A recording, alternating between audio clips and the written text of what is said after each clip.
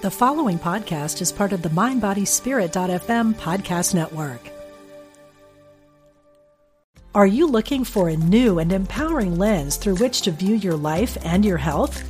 Then register now for Get Healthy with Sound, a weekend workshop with Eileen McCusick, an innovator in the fields of therapeutic sound, electric health, and the human biofield. May 24th to 26th at Omega Institute in Rhinebeck, New York. Learn easy and accessible techniques to reduce stress, improve focus, and increase energy. Learn more today at eomega.org/thrive.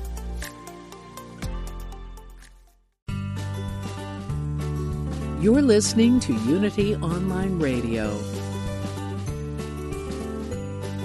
the voice of an awakening world.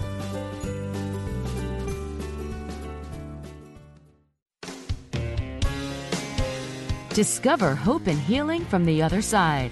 Welcome to Messages of Hope with Suzanne Giesemann. Listen, they're all around you, close as a thought or a memory. Messages of hope. Messages of hope. Well, hi, everybody. Welcome back. Today I'm coming to you from gorgeous Whitefish, Montana, just about as far north as you can go. Canada's just down the road a little bit. A little smoky here from all the forest fires, but you can still see the mountains, and I wish you were here. Before we bring my guest in, I just want to share with you that today I sent out an email to everybody on my list and put on Facebook that on August 29th, 1 month from today, I'm going to be doing an online session where I channel my guide Sanaya, the same ones that bring you the Daily Way messages. And I do this several times a year. I never take money for channeling, but I do take a registration for this event, and 100% of any registrations that people give are going to care camps for kids. This is camps for kids with cancer, free of charge for them thanks to donations. And I am just thrilled that the registration's coming in the first 2 hours. We've already made thousands of dollars for care camps. It's just exciting, and we all get to enjoy Sanaya's messages on August 29th. So if you want to join me live for that, please go to my website. Right there at the top of the homepage is a banner with a link that will take you straight to information about the event, about care camps, and how you can register. So with that little announcement over, let's move on to my guest today. I can see him on Skype. You won't see him, but it's kind of fun for me to be in the seat here talking to him because he has twice interviewed me, and now it's my turn. Rick Archer is our guest, and he is the host of Buddha at the Gas Pump. And I know that many of you have seen my interview with Rick, 2 of them, in fact, and he has interviewed over 600 people who have experienced some kind of spiritual awakening. We'll let him tell you the rest of the story, but Rick, welcome to the show. Thank you. It's good to be here. Yeah, it's so funny to see that familiar backdrop. Every time I glanced at the video, there it is behind you, that bookcase with the icons and things that I've seen so many times. Yeah. Yeah, well, so of course we're going to start by explaining to everybody. Well, I want to hear how the show came about, of course, but why Buddha at the Gas Pump? You've probably said this so many times. Yeah, that's okay. Well, I'm 71 now, and I've been keen on spirituality since I was about 17. I learned to meditate when I was 18 and have been doing it ever since. And I taught it for many years and, have just been really focused on this topic. Which I feel is the most profound and fundamental topic one could focus on. So I've gone through various phases in life, earning a living and this and that. But about 12 years ago, I'll tell you a little bit more detail. For years before I started this show, I attended a weekly meeting here in town with a bunch of people we just talked about spiritual topics. And a lot of people in the group were having spiritual awakenings quite profoundly. And I had a tendency to interview people, and I'd start probing them about their experience. And the host of the meetings kept yelling at me and saying, "Stop interviewing people. You're supposed to just talk about your own experience." And so one day I was out in the garage working out on a Bowflex machine and listening to Adyashanti, and I thought to myself, I should start an interview show where I can actually interview people. And so, I fished around for a title, and I asked the members of that group for ideas. And one young fellow came up with about a dozen different possibilities, and one of them was Buddha at the gas pump. And everybody seemed to like that thing, and I liked it. And so that's what we ended up calling it. And initially, I was thinking of it as a radio show on my local station here, but it that wasn't happening, and it grew over time and just took off. And so explain that title. Oh, why the title? Yeah. Well, the implication, I learned later that he might have been inspired to come up with that idea from that book, The Celestine Prophecy, I think it's called, where there was some enlightened dude and he was at a gas station and he could like levitate up onto the roof of the gas station and stuff. And that didn't occur to me for years, but the implication of the title and why I liked it is that in this day and age, people are having spiritual awakenings in ordinary life, ordinary people. They don't have to be glowing in the dark. They don't have to be like the Buddha or Christ or anybody, just regular people. And it's everyone's birthright. Everyone has the potentiality for enlightenment or whatever we want to call it. And so that's the implication. That's why we called it that. It's perfect. And it's certainly true that so many people, you don't know what's going on with them. And as a medium, I often hesitate to use the M word. And then you start talking about it and people just open up. Yeah. Yeah. So you started, 71, and you started meditating at 18. So 50 Right. years of meditation. When you started, that was not as commonplace as it is now. What drew you to that? Well, I had been doing drugs for a year, and in a muddled way, I kind of got the idea that higher states of consciousness or enlightenment or some such thing was what we're supposed to look for in life. And the Beatles had been into meditation, and I had heard about it because of them. And after about a year of doing drugs and dropping out of high school and making a mess of my life, I just sort of leveled with myself late at night one evening and thought to myself, well, if I continue on like this, I'm going to lead a miserable life. So I'm going to stop taking drugs, learn to meditate, and see what happens. And so that's what I did. And I liked it so much, and I had such profound experiences and benefits right from the start that I just thought to myself, I'm just going to stick with this and always do it regularly. And I did. I've actually never missed one in 53 years. Ooh, Twice a day. That. I love twice a day. Uh-huh. So I know you've taught transcendental meditation, and I'm not sure how much everybody knows about TM, but is that the practice that you continue to do? Pretty much. I'm no longer part of the TM movement, and I actually use a mantra that I got from Amma, the so-called hugging saint. If you've ever heard of her, I have. I use it TM style. Like it's an effort. I use it. You do it effortlessly. You're not concentrating or straining, and it's a very natural way of doing it. But it never fails to work. And by work, I mean the mind settles down into a more sort of blissful, quiet, less excited state. And you just dwell there for a while, and after a while you come out, but you come out somewhat infused with what you had just experienced, and the repeated alternation between that deep state and activity, it integrates it into your life so that it becomes more abiding in the midst of activity. I'm ready. I also have. I think I might. Now my human side is coming in because I'm like, well, and I started 12 years ago and I might have missed 5 days. Doggone it. Your record is you haven't missed any days. No. Right. Yeah, and I missed a few days, but that's okay. It's not about that one. That's one of the things you gain from it. I'm just obsessive compulsive, I guess. OCD can be your friend. So, and that's a challenge that many people have. Then they feel that they go into meditation to get something out of it, that obsessive feeling like I need the bells and the whistles. What is your intention when you go into meditation? Well, it's so routine for me. I don't know if I form a specific intention each time I do it, but I just know from experience that it will be restful and enjoyable and rejuvenating.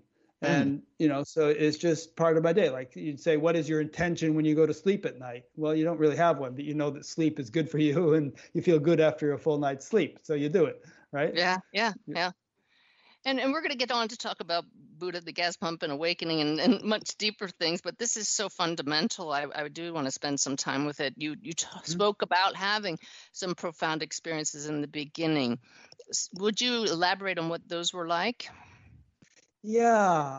Well, it's funny. I mean, I'll tell the story as briefly as I can, but when you learn TM, you're supposed to bring fruit, flowers, and a clean white handkerchief and a donation. In those days, it was $35.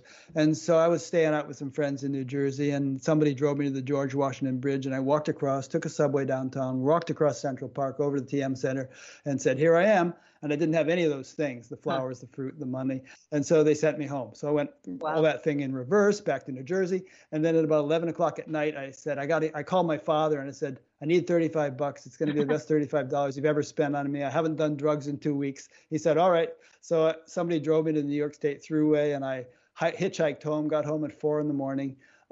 In the morning, he drove me to the train station. I zipped into New York, came in to learn. And after all that hubbub and exhaustion, I sat down to meditate, and I felt like I, right from the start, kind of settled into the self, in the capital S sense, a deep state of fundamental, unbounded awareness. And I just came out feeling so relieved. And I remember afterwards, there was a big thunderstorm, and I walked down Fifth Avenue in the rain, just feeling like a ton had been lifted off my shoulders.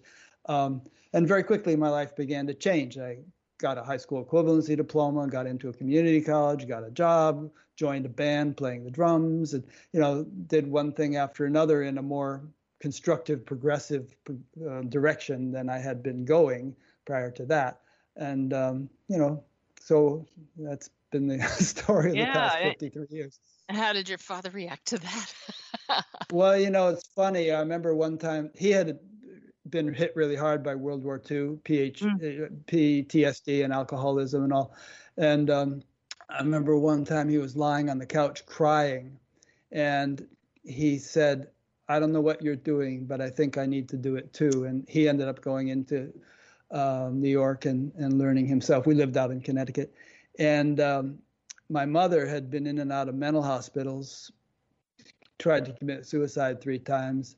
And there's lots of details to these stories. I'm giving you a nutshell version, but she eventually ended up learning and spending 9 months in Switzerland with me around Maharishi. And it had a profound effect on her. And, it was like, I feel even though I'm no longer in the TM movement and all, I just feel really grateful from everything I've derived from the whole experience. And I'm not beating the drum for TM specifically. There are all kinds of techniques and practices and spiritual paths that people can take and do take and derive great benefit from. But I'm just telling you my story. It's perfect because what you described there, this deep state of fundamental, unbounded awareness, that to me is the best result that can come from any meditative process, or just by grace walking down the street. Sometimes we can touch that. It happens, yeah. Yeah, I just recently started playing the gongs, and within 30 seconds you can drop into that state. So, so, wow. So when you started interviewing people, how did you find them? Well, I started with people here in town because it's a town where several thousand people have been meditating for decades. And so there have been people who've had some pretty good results. So I started with some of them, but after a while, I wanted to branch out, and I began to become aware of people out of town that I could talk to. And so I kind of figured out how to use Skype to record video and how to set up a YouTube channel and a website and all that kind of stuff, and just began interviewing more and more people out of town. And there have been all kinds of technical hurdles over the years, but it's gotten better and better. And then, after a while, it wasn't a matter of me finding them. It was a matter of sifting through all the people who were finding us and asking to be interviewed. So that's a short answer to your question. Yes, I remember being so honored when I was invited to be on the show. And I realized that it was a leap for you to bring a medium on. And today I was browsing your website again, and it's funny because you still have a little disclaimer down there about occasionally we'll have people like mediums on here. Do I say that? Yeah. You actually say brother. that. He's looking at his website now. Like, what did I say? Yeah, where is that? Well, it's go ahead. No, you. I just have a rather broad definition of spirituality. I don't think God is a one-trick pony, and I think that there are many, what is it Jesus said, in my Father's house there are many mansions. I think that there are so many different facets and flavors and so on of and dimensions of the spiritual world. And yeah, there is an ultimate core to it, this pure awareness we were talking about, but there's so many paths up the mountain. And so I just I was thinking about religions the other day and what I would say if somebody asked me what religion I am. And I think I would say, I think there are probably trillions of religions throughout the universe, and a great many of them think that theirs is the only one or the best one or something. But I feel that they're all valid for those who are attracted to them, and not only religions, but other kinds of spiritual approaches. And so that's sort of the attitude I have toward spirituality, and it's reflected in the website. No one size fits all. Oh, I wasn't at all insulted by it. I found it amusing because you are many of the people you interview are part of the non-duality stream of philosophy. I'd like to talk about that in the second half of the show, but let's get a little bit more fundamental here. And incidentally, I think I'm going to interview Julie Beischel next week. You must know Julie. Oh, yes, she's been on the show. She researches mediums and so on. Mm-hmm. Yeah. Mm-hmm. So spiritually awakening people, that's who you interview. Why don't we go to the very basic question of how do you define awakening? I kind of define it the way I was just defining spirituality. We used to have a byline of conversations with ordinary spiritually awakened people, but we felt that awakened was too kind of static and superlative a word. It's kind of like enlightenment, like it's some kind of endpoint. And I think everyone is in the process of awakening, even the people whom we regard as enlightened. I think that, St. Teresa of Avila once said, it appears that God himself is on the journey. I just think everyone is evolving. And but awakening, I think that maybe one way of going at it is the realization of one's essential nature, which we've alluded to several times. Most people start out thinking that they are just this body, and that if this body dies, that's the end of their existence and so on. But we're like Russian dolls, we have these deeper levels to our structure, to our personality. And the deepest doll, the innermost doll, sort of using that metaphor, is that pure unbounded awareness, which is, oceanic, which is unlimited, eternal, everlasting. And that's what we are. And the ancients all say, thou art that, and, that alone is, and so on. So a very sort of deep level of awakening would be the full and abiding realization of oneself as that. But there are many degrees of realization on the way to that. And I also like to include something that Ken Wilber says and speaks of in terms of lines of development. It's not only the realization of one's essential nature, but then there are all these different aspects of the personality, one's behavior, one's intellect, one's emotions, one's sensory perceptions, and so on. And all of those are capable of being refined more and more and more and more as we develop. And sometimes people's development can get kind of lopsided, where they maybe have some deep realization, but they're kind of a schmuck in terms of their behavior, or in terms of, or they might be intellectually brilliant or eloquent or something, and yet not have sort of deep ethical values or even deep realization, for that matter. They might be an alcoholic. There are several famous teachers who drank themselves to death, and yet they beautifully on all this higher wisdom.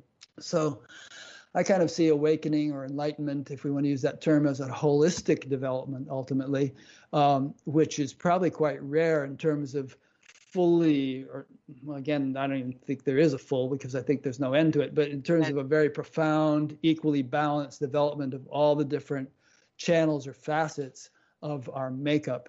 To come back to where I started with this, the core or foundation of that would be self-realization.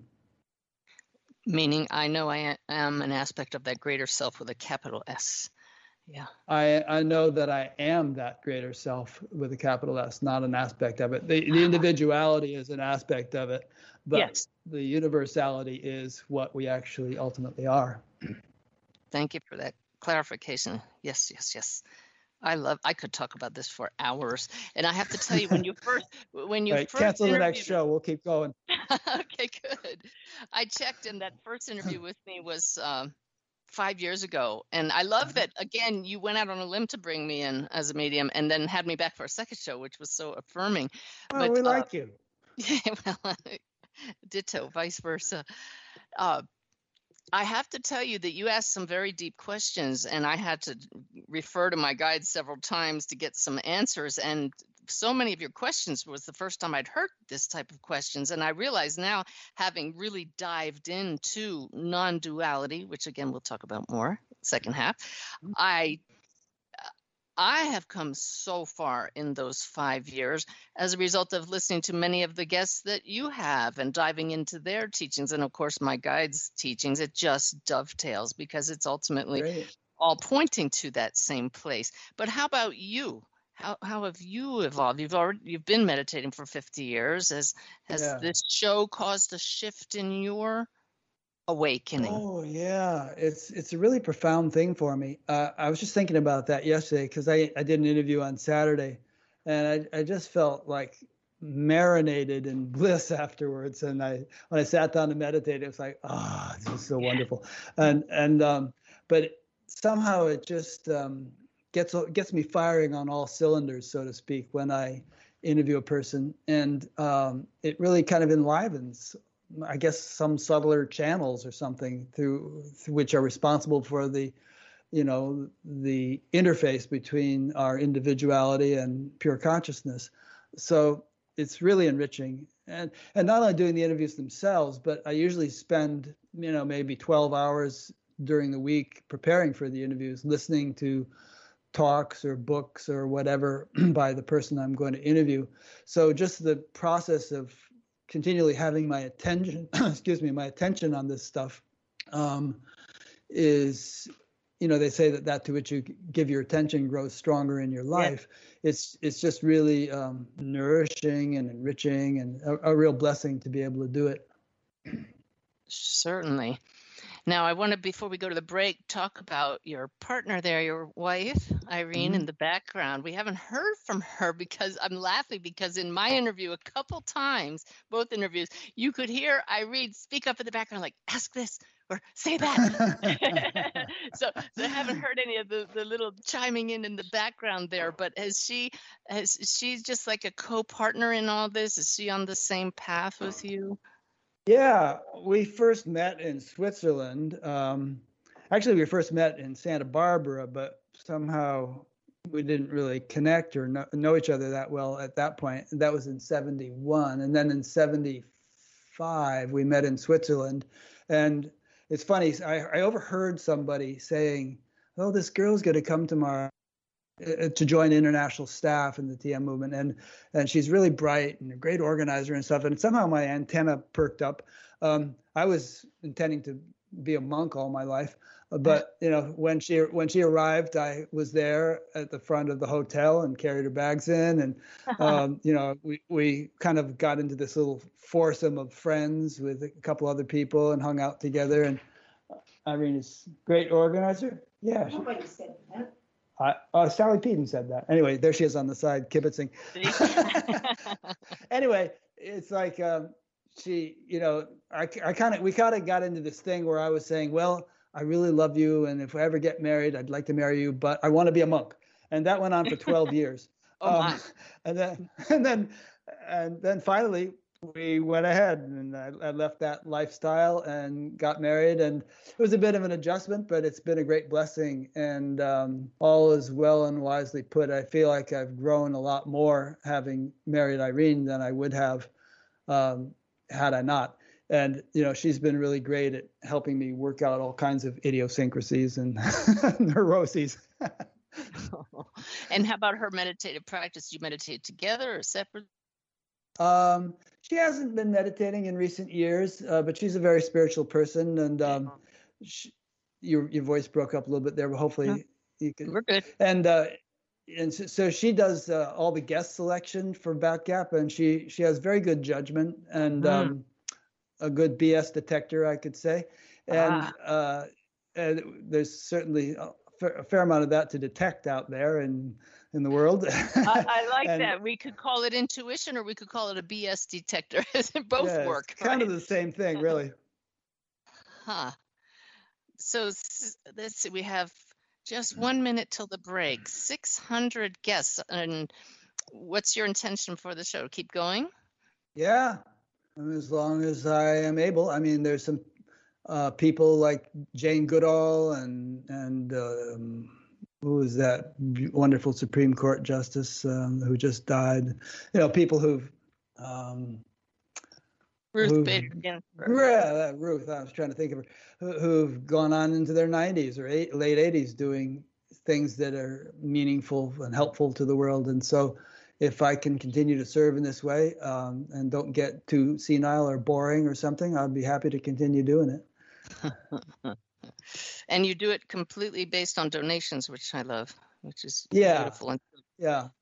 No arm twisting. If people feel like helping to support it, great. And if otherwise, they can just watch them. Yeah, and they're not just on YouTube, but also on normal podcasts. Yeah, there's a page on the website of batgap.com where you can see all the different ways of subscribing to it as a podcast. Very good. Okay, so everybody, we're talking to Rick Archer. I want to talk more about awakening, talk about what's this non-duality I've been mentioning several times, and really dive in more of the metaphysics. So come back in 3 minutes and we'll continue.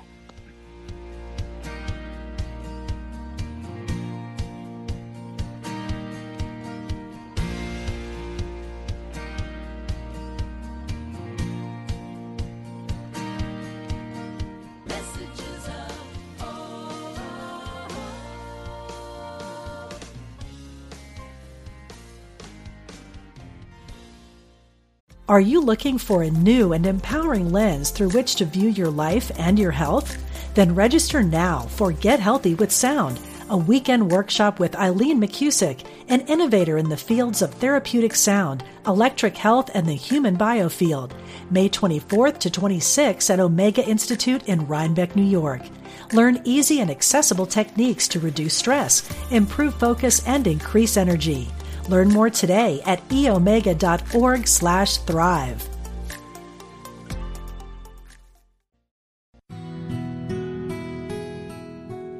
Discover the power within. Unity Online Radio. The voice of an awakening world.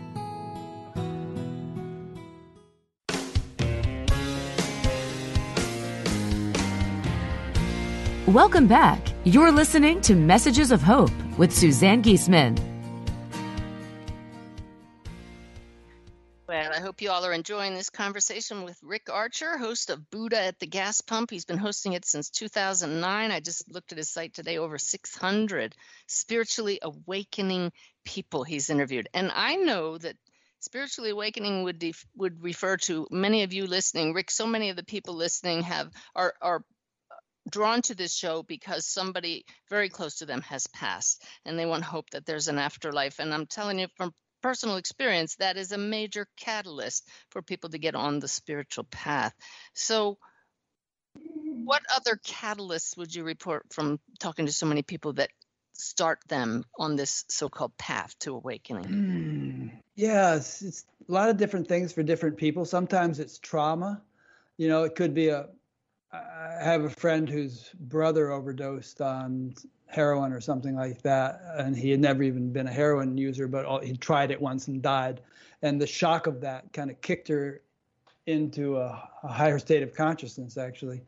I mean, it was very difficult also, but I interviewed somebody who was just tying her shoes one morning and all of a sudden had this big wake up thing. Didn't even know what it was, and had to sort of backtrack and figure out what the heck had happened to her. I interviewed a guy named Takuin Minamoto who was crossing a parking lot in Boston, and a car almost hit him. It kind of came screeching to a halt before hitting him, and the shock of that triggered an awakening and got him set on his path. But I think that there was some Zen monk or somebody, some Zen teacher said, enlightenment may be an accident, but spiritual practice makes you accident prone. And I think that if one can find and do a systematic, regular practice of some kind, if one finds it effective, that it makes it more and more likely that spiritual progress will be made and that some profound awakening will occur. That it refines the nervous system, makes the nervous system a more fit receptacle for awakened awareness, and it just sort of reorients your whole life in that direction. Yeah, it doesn't just have to be meditation. Certainly, even I believe it's been proven scientifically that listening to other people's stories, so certainly watching videos, listening to videos such as Buddha at the gas pump is a catalyst in itself. Yeah. It's funny, we're gonna interview a woman in a few months who was experiencing all these spontaneous awakenings and didn't know quite what was happening. Was Googling all over the place trying to figure out what was happening to her, and a little bit desperate it sounded like. And then as she was waking up from sleep one morning, a voice came to her that said, "Buddha at the gas pump." And she said, WTF, Buddha at the gas pump? And but then she Googled that and found that gap and started listening, and it really helped her sort of come to terms with what was going on and kind of stabilized what was happening to her. Well, she definitely was listening to what was bubbling up from awareness there. So yeah. You've mentioned a couple times now people who just suddenly have a sudden wake-up call or a spontaneous experience. For those who haven't had it, who are listening now, what would that be like? Well, there are all kinds of different experiences we could have. And as Ramana Maharshi always said, he was a great sage in India, that which comes and goes is not the ultimate reality. So you could have a flashy experience, but that's not it. What he and sages like that were pointing to is described in a verse in the Bhagavad Gita: the unreal has no being, it ceases to be.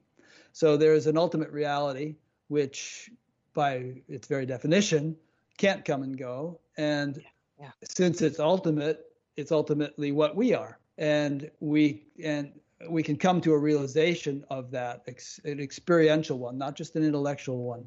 And if we wake up to that experientially, then that becomes the kind of the foundation of life for us. Did I answer your question? I'm not sure. I might have veered off from it. A little bit of veering, but it's still good. But if somebody is saying, I don't get it, a spontaneous experience of what? You started talking about experiencing suddenly the deeper something beyond the flash. You've had some spontaneous experiences. I mean, you had that stuff going on with the butterflies, and then you've had all sorts of, aha moments and experiences and this and that. I interviewed a woman named Jack O'Keefe who was sitting in a pub in Ireland with her friends, and all of a sudden she saw ghosts all over the place, and she ran outside the pub and leaned against the wall and was like, tried to catch her breath. What's happening to me? So now that I wouldn't consider that to be an awakening to the ultimate reality, but it was a shift to some subtler dimension or, astral realm or whatever. So there are all kinds of things one can tap into that are different than our ordinary everyday experience. I mean, obviously, when people take psychedelics, they experience that kind of thing. Awakenings. Irene's handing me notes. See that you're getting prompted from off stage there. So there's a great variety of awakenings that one can have to this, that, and the other thing that are beyond the ordinary.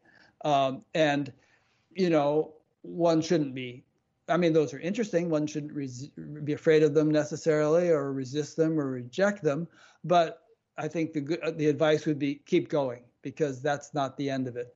And if there is an end of it, it would be something along the lines of the thing we've been alluding to, this ultimate non-dual reality that is really all that is, although it appears to most people as diverse. Okay, so let's go there now. Non-dual reality, non-duality. You speak often now at the Science and Non-Duality Conference. I actually attended that before I understood non-duality. I found it just so hard to understand, some of them actually boring, and now I eat it up. I totally get it, because my guides have shown me over the years what this is all about. So non-duality, would you just explain that to people who are not familiar with the term? And for those who may know what it is, I'm sure it'll be meaningful, whatever you share. Sure. Well, both in terms of modern physics and in terms of ancient spiritual traditions, the universe is understood to be superficially diverse, but fundamentally united or one. And, physics can boil things down to deeper and deeper and deeper levels, more and more unified levels. You get down eventually to 4 fundamental forces. They've unified some of those down to maybe 2 or 3. And they're seeking, a grand unification of those to find what they would call a unified field that is the basis of everything. Now, if there is ultimately a unified basis to creation, then the understanding is that the diverse values of creation are also made of that. They just appear diverse. So, for instance, metaphors are used such as gold jewelry. You could go into a jewelry shop and there's earrings and bracelets and what do you call things you hang around your neck, all the different types of jewelry. Those would be called necklaces. Necklaces, that's it. But one person might see diversity, but maybe the jeweler just sees gold. It's all gold. Or pots, this pot, that pot, different shapes, different colors. They're all clay. So, we see trees and birds and people and all the diversity of life. If we analyze them deeply enough, we would find that they're all essentially the same thing. They're all that pure consciousness, pure awareness, absolute, unbounded, fundamental reality, appearing diverse. And there are people whose experience actually reflects that, or they live that. In other words, they see the diversity of life, but it's secondary, and primarily or fundamentally, they see unity everywhere. They are that unity. It's not like they separately are standing apart and seeing unity. That alone is. It's one lives in oneness. One is one, that totality within which everything else has its being. Yeah. Now, see, some people listening might ask the big question that I always try to ask, and that is, so what? As you're talking about this, okay, so there's this deeper fundamental reality. What does that mean for me when I'm trying to pay my bills or when I'm suffering because my child died, that kind of thing? Would you address that? Yeah. Well, for one thing, on a practical level, life tends to go better when the more one lives this and understands this. Sure. It's like we just tend to get more what we might call support of nature. And there's a reason for that. And that is that all the impulses of intelligence that are responsible for the manifestation and orchestration of creation ultimately reside in that unified field. And if we know ourselves to be that unified field, then we are in tune with all those impulses of intelligence. We really are, we're sort of the master of them. And therefore they do our bidding.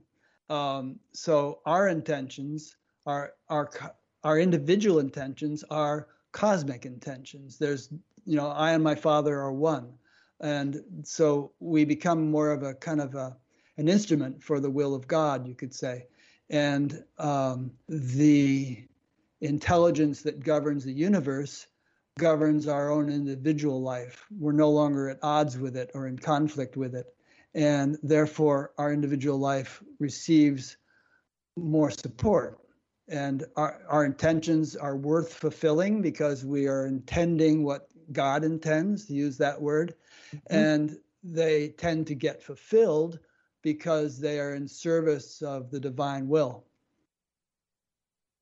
And we have the sort of power of the divine at our back, so to speak. Well, we all do, but many aren't aware of it. Would you agree with that? Well, yeah, but that's the trick, is to become aware of it. That's the whole name of the game. That's what we're talking about, exactly. Yeah. So, yeah. So you say, yeah. Okay. Let me shift here, because as you were talking, what I wrote down here is point of view. You spoke about some people who are aware of the unity at all times. And I've heard some of the interviews you've done with people who spent weeks at a time after a major awakening, one period of awakening, who really couldn't function in this reality, in a body, because they were just feeling the oneness. Yeah. So it's a matter of... You have to stabilize and integrate. And I mean, if you could somehow, from early on in the game, suddenly jump to where you might be 50 years later with dedicated practice, you wouldn't be able to handle it.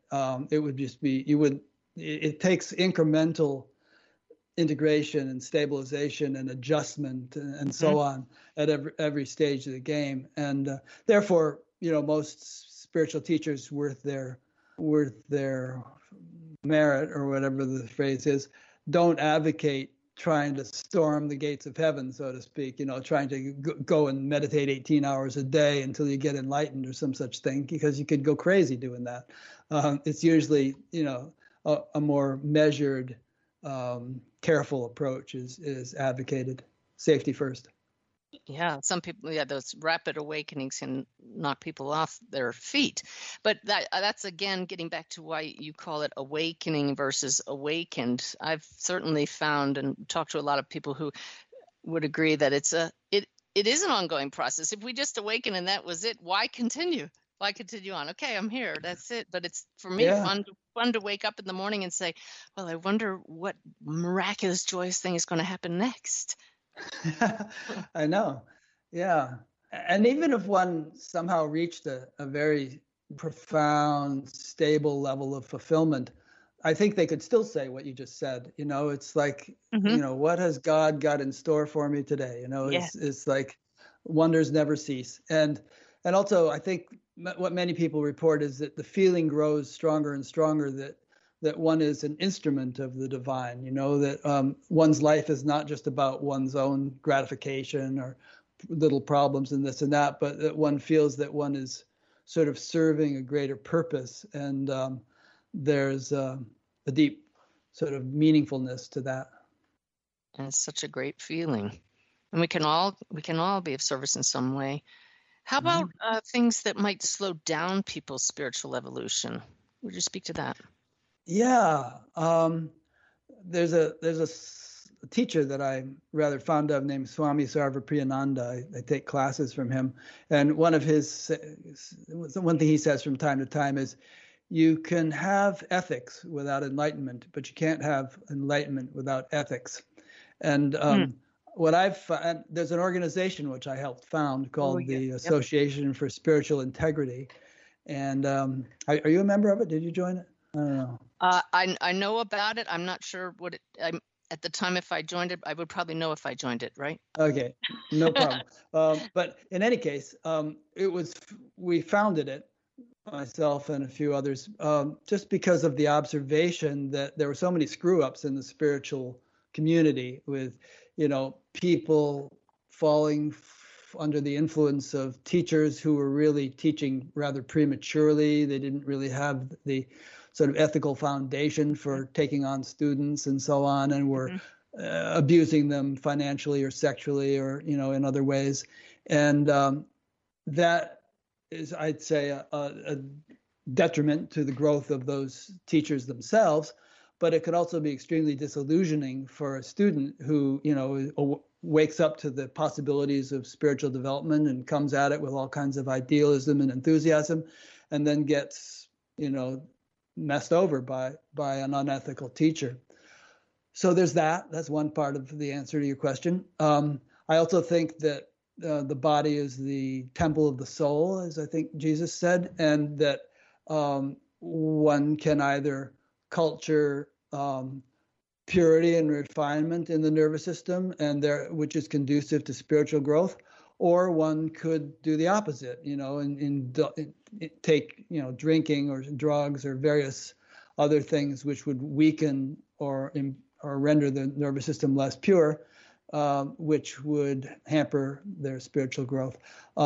So, what we do to the nervous system, behaviors we engage in, various things, many of which are common sense, can have a big influence on our spiritual progress.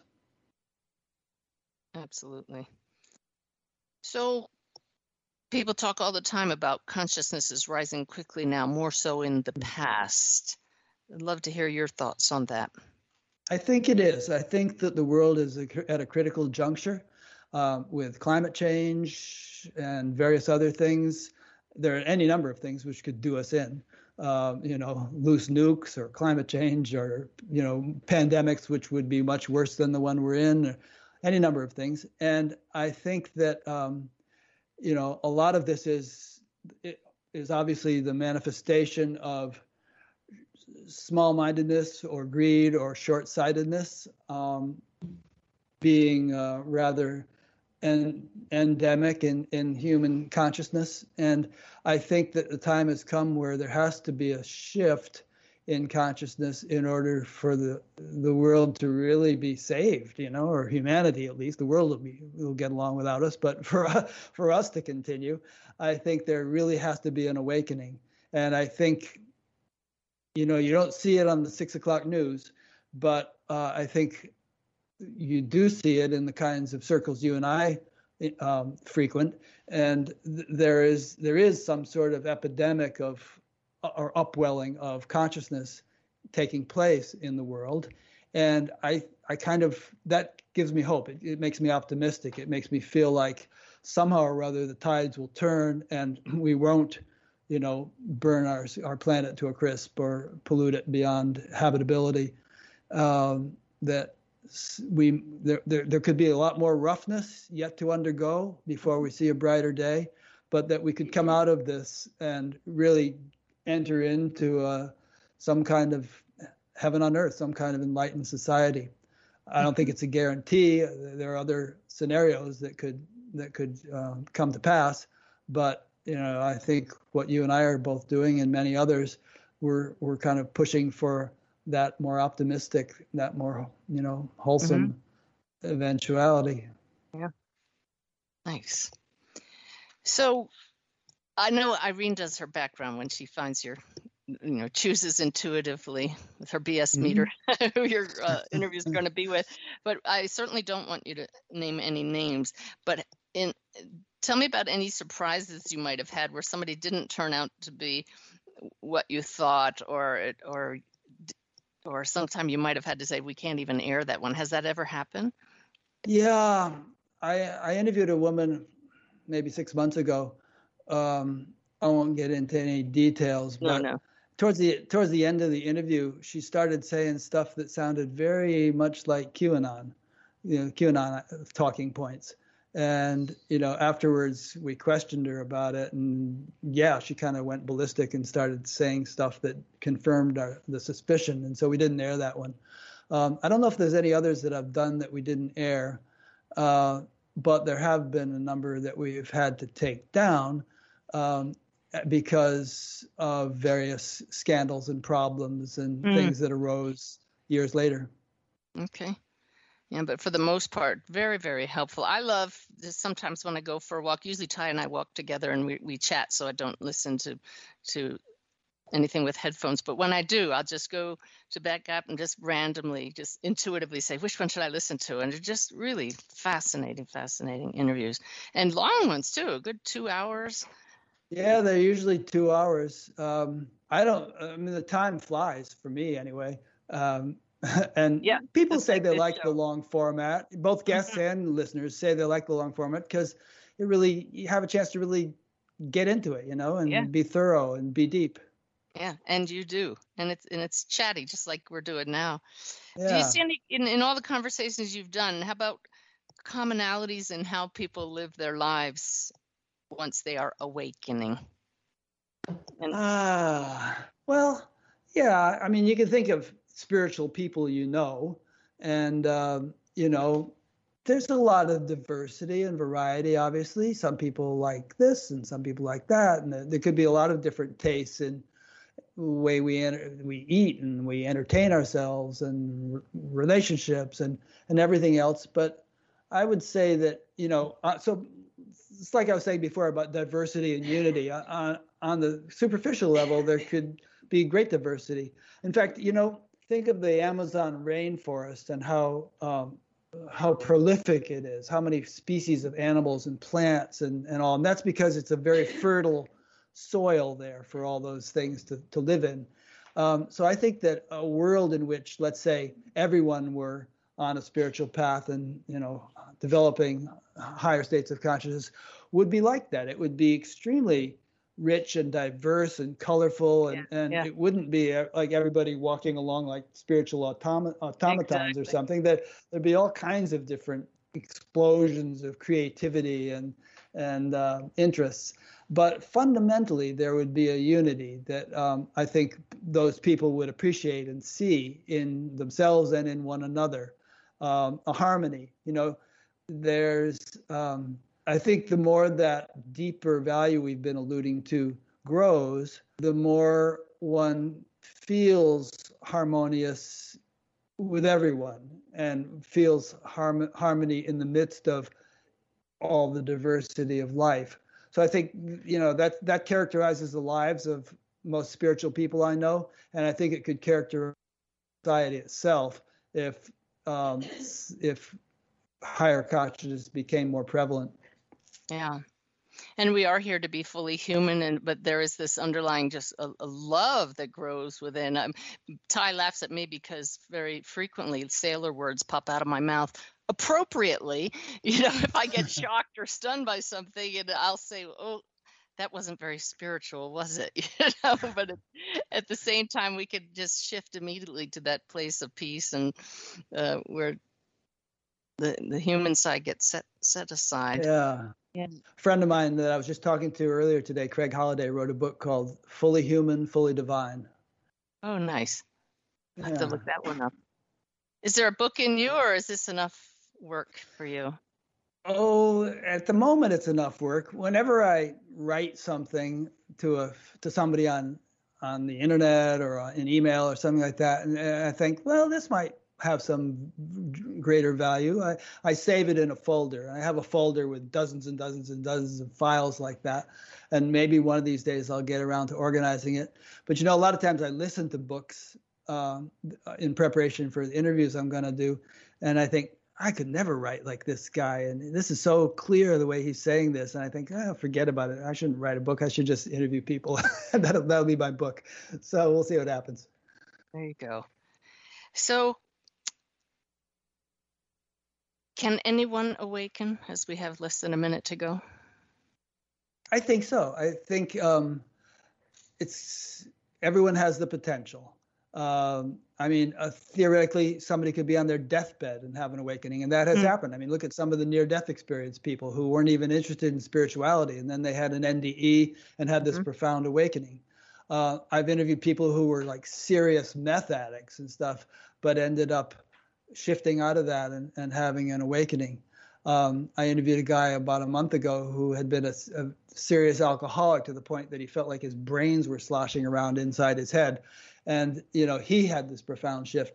So I think everyone should feel confident that it could be for them. It's not just for some special people. All right. Gives us all hope.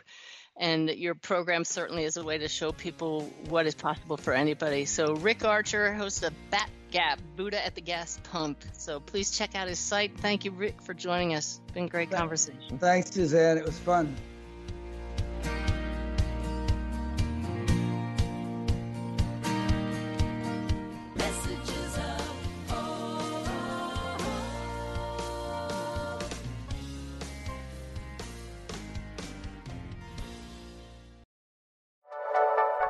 Thank you for listening. This is Unity Online Radio, the voice of an awakening world.